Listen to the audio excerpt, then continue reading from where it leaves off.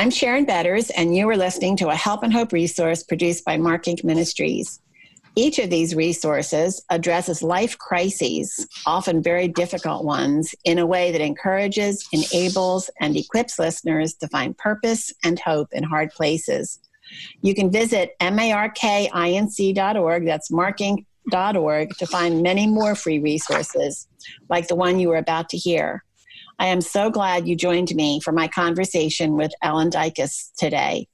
Ellen is Women's Ministry Coordinator at Harvest USA, and our topic is relationships, are they worth it? And I don't know of anyone better to talk to about this than Ellen, because over the years, she has discipled hundreds of people struggling to find their way through the maze of broken relationships.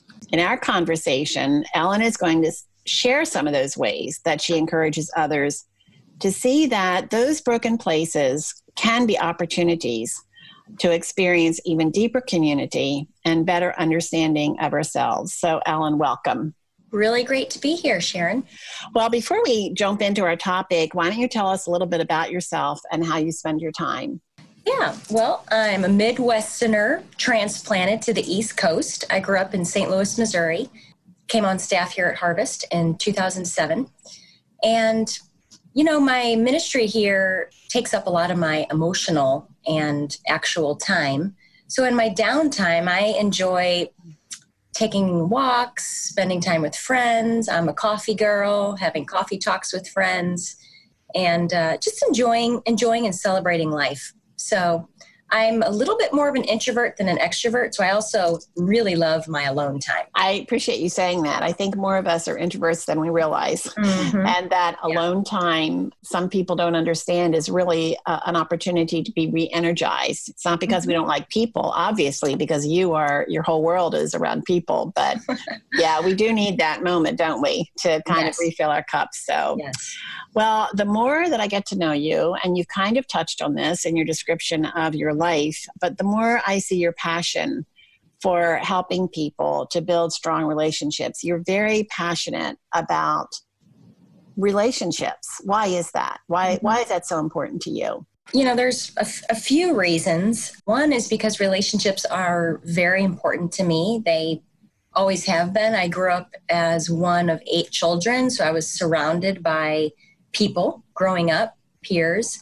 And even as a young girl and into my young adulthood, just my women friendships were especially significant to me and continue to be even at this stage in my life. You know, I think the most foundational reason that relationships are so important to me really flows out of my life as a Christian, as a follower of Christ, because to be a Christian is to be involved in the lives of people, sharing Christ's love, sharing his hope, coming alongside, sharing the gospel.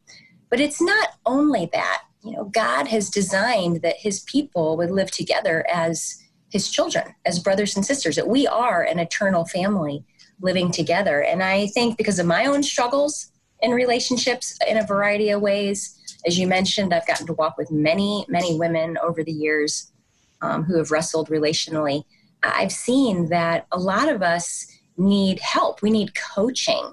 Even in knowing, what does it mean to be a friend? What does it mean to be a godly wife? What does it mean to be a godly mother? So I think it's just, it's an area that's important, and it's an area that we all need help in. And I think that need is growing deeper, because even though we are more connected than ever, and probably very few listeners haven't heard the reports that people are lonelier than ever, even though they supposedly have more friends online through social media and know more about one another, there is this growing loneliness and this growing depression. Why do you think that is? Well, I definitely don't think I'm an expert in answering that question, but I do think the reality of technology has contributed to that. I think there's probably lots of different factors that people are lonely, but I'll just zero in on that one, because I think the ability now to connect through things like a text or a video message or online social media, it makes it so easy and so not as costly, if you will. It's a lot easier to text somebody than to give a phone call. And, you know, myself, like, I don't call people that often anymore. A lot of my relationships are either through texting, emails, and then trying to guard those times of actually having face-to-face, relating and being together. But I think the ease that technology has provided has really hindered how known people truly feel. And when we're not known, that stirs up all kinds of insecurities and fears, and I think deep loneliness, because, hey, if people really knew me besides my texting, my emojis, my post, what would they say? Would they still want to be my friend? So I think that's one of the reasons. I also want to say that technology has been used in a lot of beautiful, redemptive ways. Like, I'm in touch with people overseas instantly almost. But I do think some of the ease that has come has decreased our ability and maybe even our desire to do the hard work of relationships. And it really makes what you said earlier even more important, that relationships are hard enough on any level, but now we seem to be losing even the basic means of developing relationships that are meaningful. I mean, my generation, we took our grandkids to a Christmas display in an old mansion, and they were so tickled over seeing an old phone. Now, that old phone, I probably have one of them up in the attic. It's just a regular phone, but they were so amazed by this phone where you actually had to punch in the numbers. And it took me back to the many, many phone conversations that I used to have. I'd be fixing dinner and we'd be planning a Bible study. Our Bible study, my co-chair and I would be working through details. And those are the kinds of things that add depth to relationships. So we have a whole generation coming up that doesn't know how to do that, but they're hungry. They're hungry for it.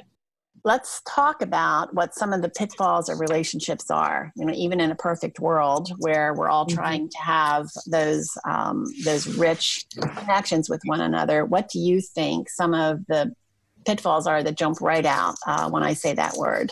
Well, again, I could answer that in lots of different ways, but there's one kind of direction that is simple, but I think covers a lot of ground, and that is one of the pitfalls is that when Christ isn't in his rightful place in our lives, people will not be in their rightful place in our lives. And here's what I mean by that, is that if we aren't seeking Jesus as our Lord, our soul's satisfaction, our soul's comfort, companioning us, and none of us are experiences that without longings. I'm not talking about a relationship with Jesus that eliminates any desire for people. I'm not talking about that because we're human.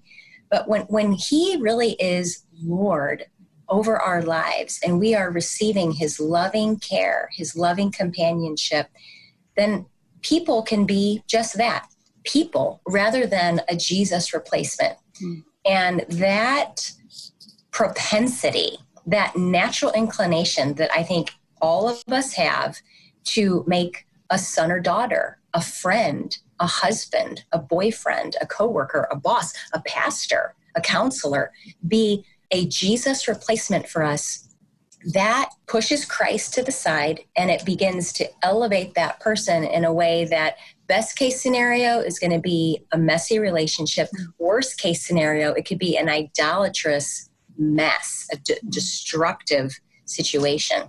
So I think those are some of the pitfalls, is that we want people to be more than what God has designed them to be. And perhaps we've not learned, or we just don't desire to really allow Christ to be what he says he is: living water, the bread of life, comforter. And I could go on, but I think that sums up a lot of the relational struggles I've had, and probably the majority of the struggles of women that I've gotten to walk with over the years. So it sounds to me like expectations are a key, is examining what our expectations are. But I also, just listening to you, I realized this is a lifelong challenge of learning how to cultivate that relationship with Jesus, so that when we are disappointed with someone in our life, when somebody lets us down, our auto response is to go to him and to say, okay, Lord, what does this mean for me? Exactly. And as we learn to do that, I think we also grow in knowing how to reach out to people and offer love and receive love from them in ways that lead to wholeness and encouragement and growth. But what you just touched on, Sharon, is something that I've seen over and over, especially in my ministry to wives here at Harvest USA. So, our ministry is focused on how to bring the gospel into situations where sexual sin, unfaithfulness, struggles have impacted a person's life. And in my now 11 plus years of ministry to wives who are in marriages that have been impacted by some form of brokenness, almost 100%, I won't say 100%, but almost 100% of the wives that kind of stay around and walk through our discipleship process, they will say, one of the ways that God has used this in my life is to reveal to me that I had expectations on my husband that should have been on the Lord. And that's not minimizing their sin, but because their husband has so fallen off their pedestal, they've realized that perhaps they'd made marriage or their husband a Jesus replacement or an idol. And that begins or kickstarts, for those women that will receive it, a very rich season, though it be with tears, of growing into that abiding relationship with Jesus, and by God's grace, hopefully growing into a restored marriage with their husband. I can imagine how extremely painful this is for a woman, really anybody, but let's speak about women who think they're doing the right thing, that they're serving their friend. They think that they're loving their friend. They're caring for their friend. They're there for their friend. Their friend needs them. They're the first one there. And then their friend disappoints them. I have so many people in my life who have experienced that. By the time you get to my age, I guess that's just part of the way it is. And the heartbreaking part is when they conclude that the Lord was not faithful to them. I was doing what you told me to do. I loved this person the right way. And they miss a step of going to the Lord and saying, okay, what does this mean? Can you talk about that?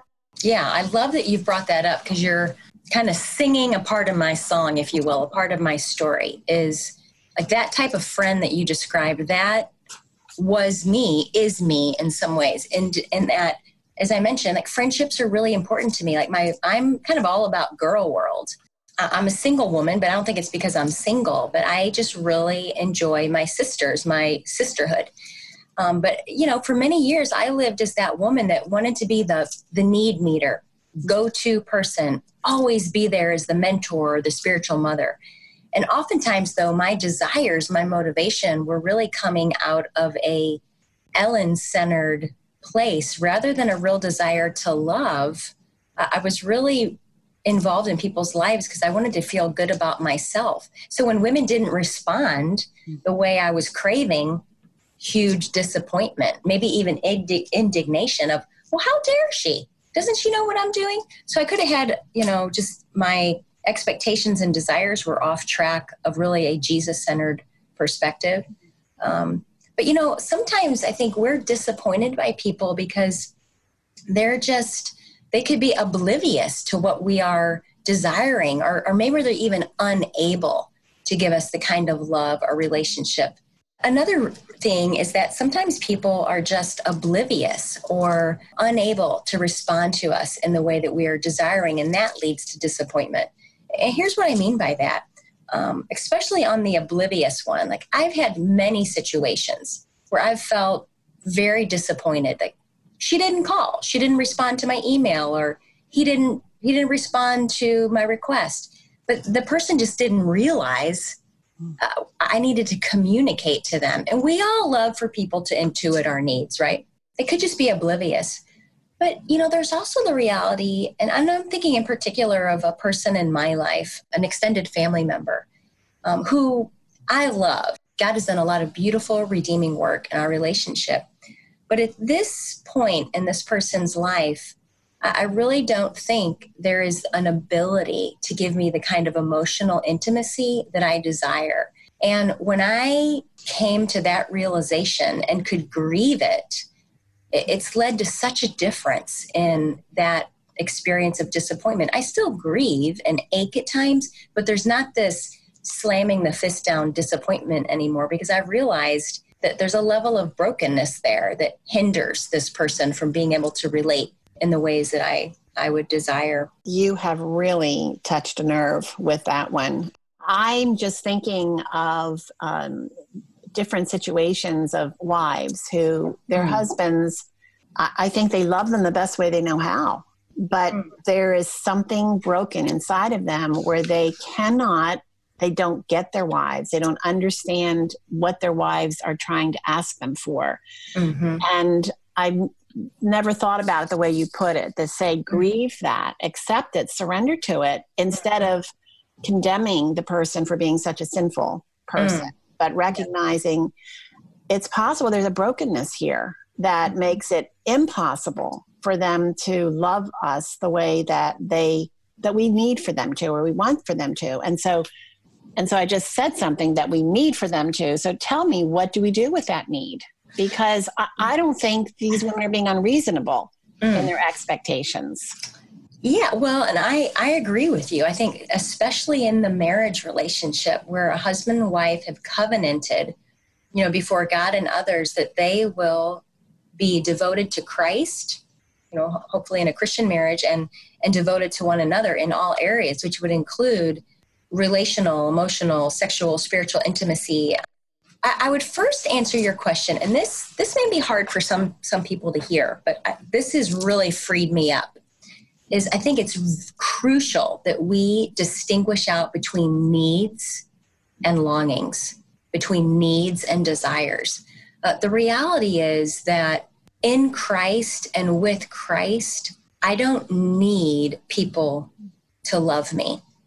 I desire it. I long for it. But if a person disappoints me, I can heal from that and grow out of that. And I'm not talking about, that we live as an isolated hermit, and maybe we'll get to some of that later on. But I think it's very important for us to distinguish between what are our true needs and what are desires. And it's very easy for those to flip-flop or to cross over into the other category. So, specifically, let's just talk about what you raised with, say, a wife who's in a very lonely marriage. How might she respond? Well, actually, I was thinking about a handful of things of how do we respond when we are disappointed. And I think one of the first is, I actually came up with 4 C words. You want me to kind of go through those now? I absolutely do, yes. Because I think this will kind of relate across the boards. Mm-hmm. I was thinking about, we need to cry out, challenge, confront, care. Here's what I mean by those 4. First, cry out to God. God, I am hurting. God, I'm lonely. God, I'm so disappointed. This isn't what I thought marriage would be like. This isn't what I signed up for. So crying out, the Psalms teach us that anything we need to say to God, we can say to God. So crying out and being gut raw honest with him. And maybe with some trusted other people too. But the second thing is challenge. And that could be first challenging ourselves, doing some self-examination of, where are my expectations? Am I making desires a demand? But it could also mean challenging, and this will kind of lead into confronting that person. And I would say, especially for wives, first crying out to God, but then going to your husband and taking that risk, being vulnerable, letting him know how you feel. But you've got to watch over your expectation that he's going to just get it right off the bat and do a 180 and start loving you the way you want. So I think there's a challenge, but also a confrontation, confronting where somebody isn't being faithful. And I'm not talking about something like sexual unfaithfulness necessarily, but even like a husband that you feel like is withdrawing from you or isn't making time a priority. Those are areas where God calls a wife to be that helper, that easer strong helper to go after him in Christ and help him rise up to what God's called him to be. And then that fourth word is care. And that would be having that heart of compassion to help somebody grow, to help somebody perhaps see where they've had blind spots in this area. I've gone through all four of those things myself in multiple relationships. And usually if I'm not crying out to God first, I'm not gonna be able to grow into that place of really caring for that person, much less wanting to be vulnerable with them. Because again, I'll just maybe be putting them in a place where I'm expecting them to meet all my needs, and I'm setting them up for failure. Again, I'm setting up our relationship for more disappointment. So that's a lot, but that would be kind of a summary of some thoughts, hopefully a pathway for women. Ellen, I just appreciate so much the richness of what you're sharing. And listener, if you are intrigued and you want to know more, you can go to markinc.org and put relationships into the search engine, and the website will take you to a series of devotionals that Ellen has written about relationships, where she expands on a lot of what we're talking about today. And I encourage you to do it. And as you know, I'm speaking with Ellen Dykus, and please go to markinc.org and find those devotionals and use them for your own personal study to kind of unpack a lot of what Ellen is saying right now. I really appreciate, Ellen, that progression that you have outlined, and especially the one about how wives have a responsibility to be an encourager and to help their husbands recognize those broken places, just as they have a responsibility for us. But then the last one of caring, of genuinely surrendering to the Lord the hurt, and then asking the Lord, how can I love him better today? Or how can I love my friend today with no expectation of any returns? And that is a challenging place to be, but in Christ, he gives us that strength. He does. Well, as we talk about, I think we all would agree that we're going to have disappointments if we're living with sinners. I mean, it's all their fault, right? But of course, I'm all about the blame. It's all about the blaming. But let's talk for a few minutes about how God can use those disappointments and broken relationships for our good. Yeah, well, a few thoughts. And as you mentioned, in the blog series, I do talk about this. But, a Bible teacher that I benefited from many years ago would say that disappointments are God's appointments. And, for those of us that have a rootedness in believing that God is good, holy, loving, and sovereign, we can really rest in that. And so I think one of the ways that God uses disappointment is to draw us near to himself. I definitely think that's a way he uses people disappointing us when we've elevated that person. It could be as if the Lord is gently saying, they're their child. I want you to come back to the true bread of life, to your true home, your heart's home. So that's a significant way. I also think, though, that, and again, #been there multiple times, God uses disappointment to disconnect, to detach us, to put space between us and relationships that may be problematic, that may be even unholy. So I'm thinking about any relationship can be unholy, including Christian marriages. There can be unholy components, Christian marriages, Christian parenting relationships, Christian friends, when the very things that we've been talking about aren't in place. When a mother is looking to her child like a surrogate spouse, when a friend is looking for a kind of emotional intimacy with a friend that really is mimicking marriage. Or as we've talked about already, when a wife is potentially looking at a husband to be, Jesus with his Nike tennis shoes on. So the Lord will allow us to be disappointed as a way to rescue us from potential idolatries. And, something I've seen myself is God uses disappointments, I think, to guard the race, the path marked out for us. Hebrews 12, 1 and 2 is quoted a lot. It talks about running our race of faith with our eyes fixed on Jesus, on the path marked out for us, which means it's boundaried.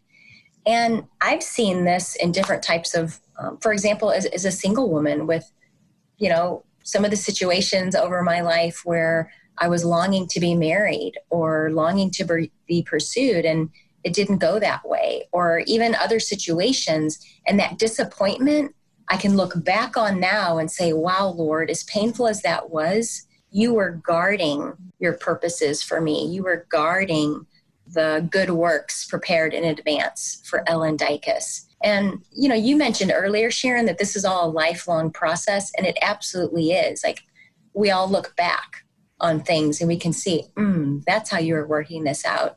And that's where the community of faith comes in as well. Friends that can help us see things that maybe our pain or disappointment is blinding us to.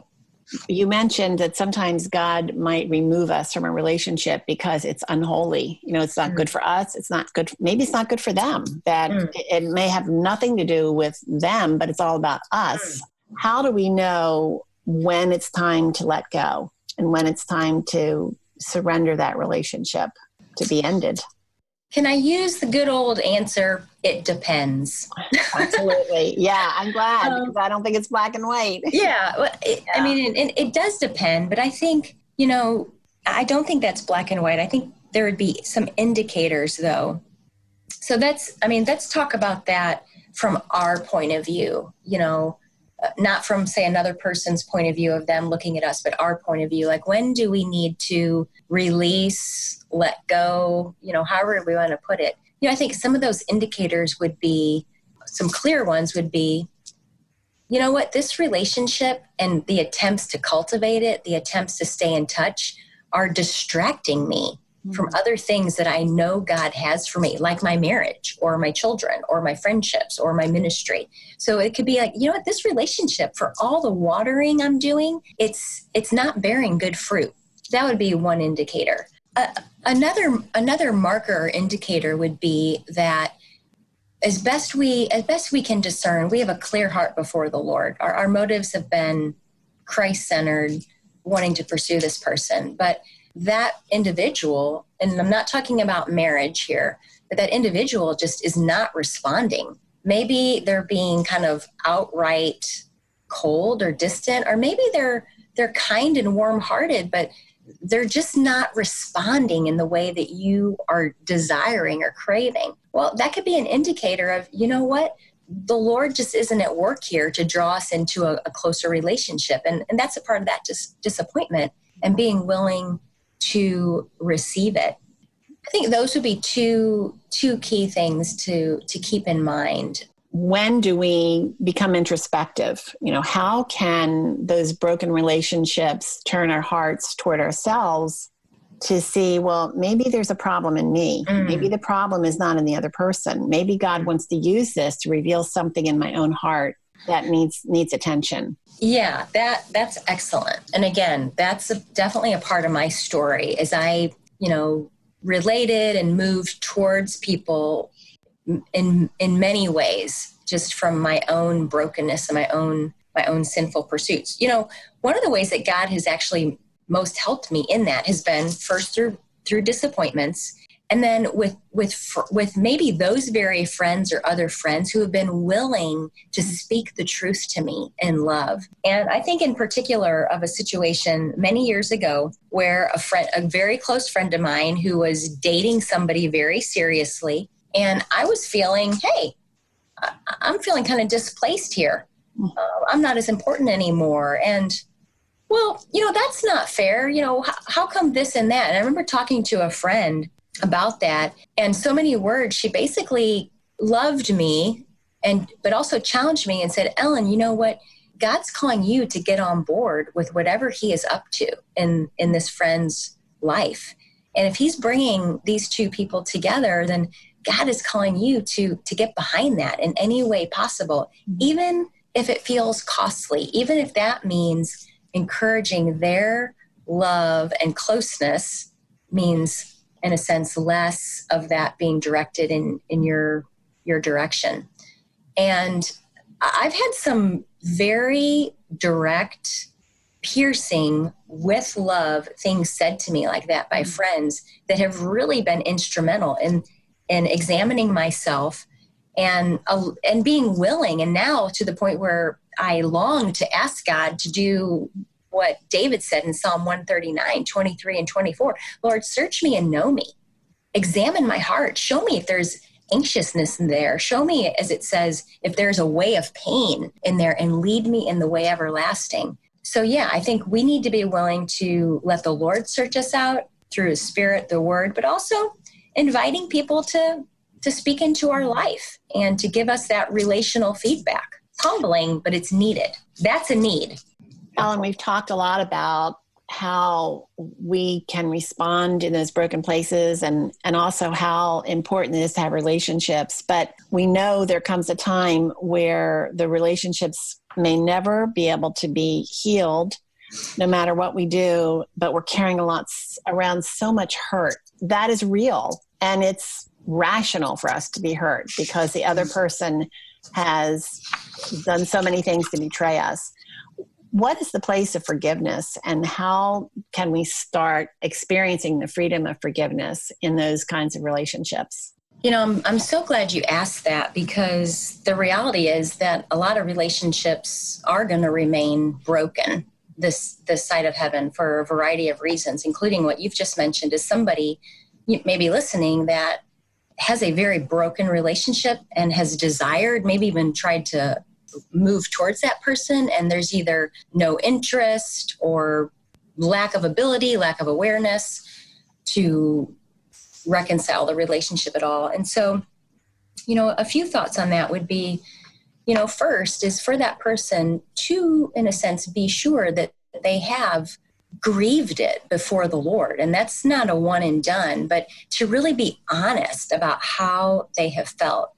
I think most of us tend towards stuffing, numbing our true feelings, and maybe even holding out a sense of hope that actually isn't realistic. Now, Christ, I think, can heal any relationship. But again, the reality is that this side of heaven, I don't think all relationships are going to be. So I think grieving before the Lord, but then, you know, I believe that forgiveness it's a part of our calling and enabling through Christ, through the Holy Spirit, to be able to offer that forgiveness to a person, which also is a part of releasing that pain that we might be carrying, the disappointment that we might be carrying. We don't need a person to ask us for forgiveness or to honestly to even acknowledge what they've done for us to be able to forgive them through Christ and then release them to Christ. That's for our freedom as well, to not be enslaved by the brokenness in that relationship. That is a tender question, but I think, you know, taking those steps is a good start. That, I think, challenges what most people would say, that, you know, let them go. Who cares? Forget about it. But every time their name comes up, there is a bitterness and an anger.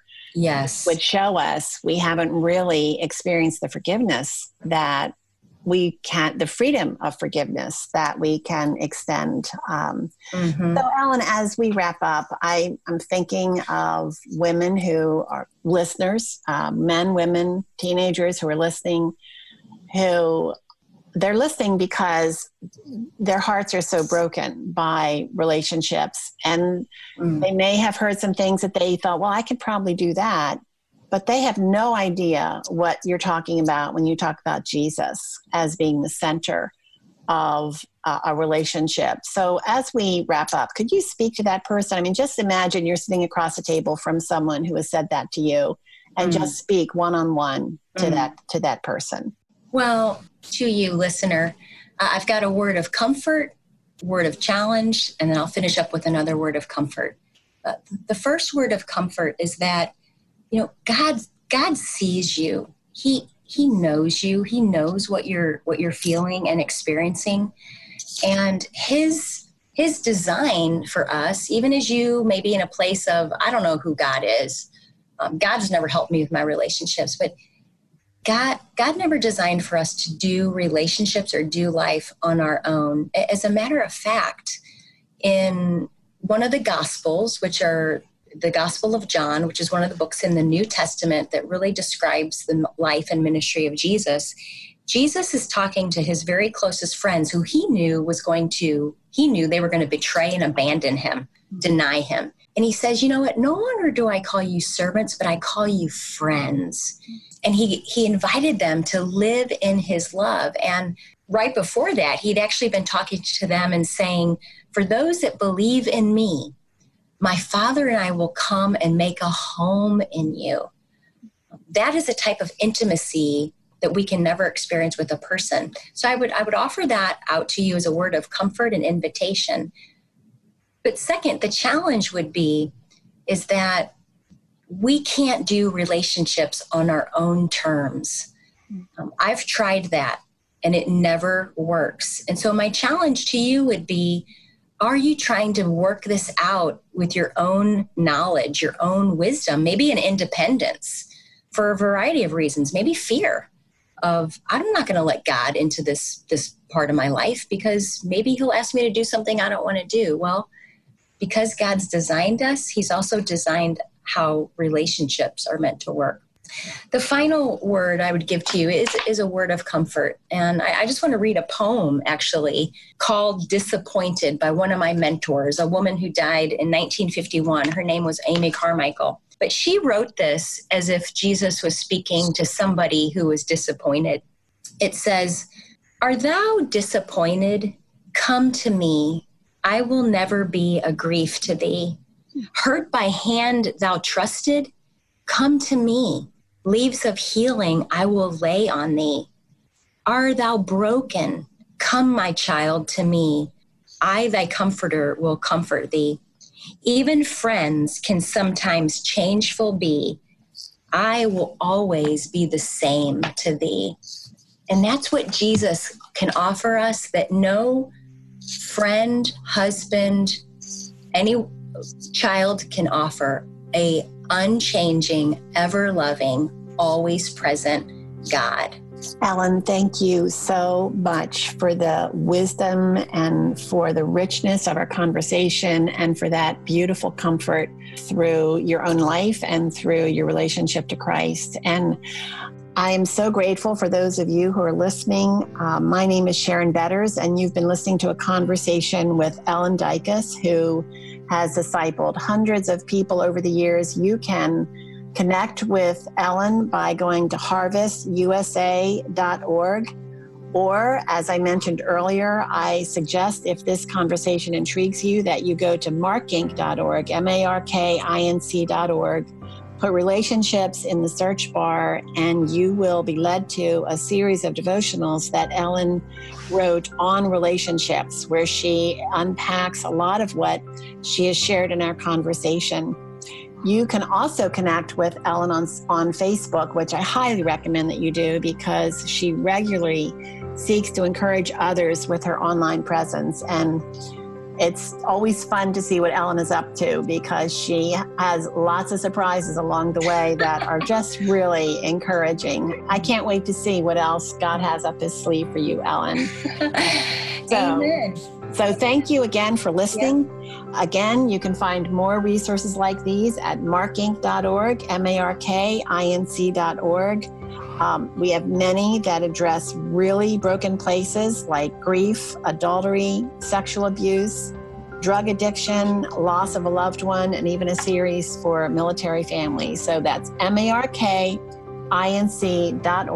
Thank you so much for listening.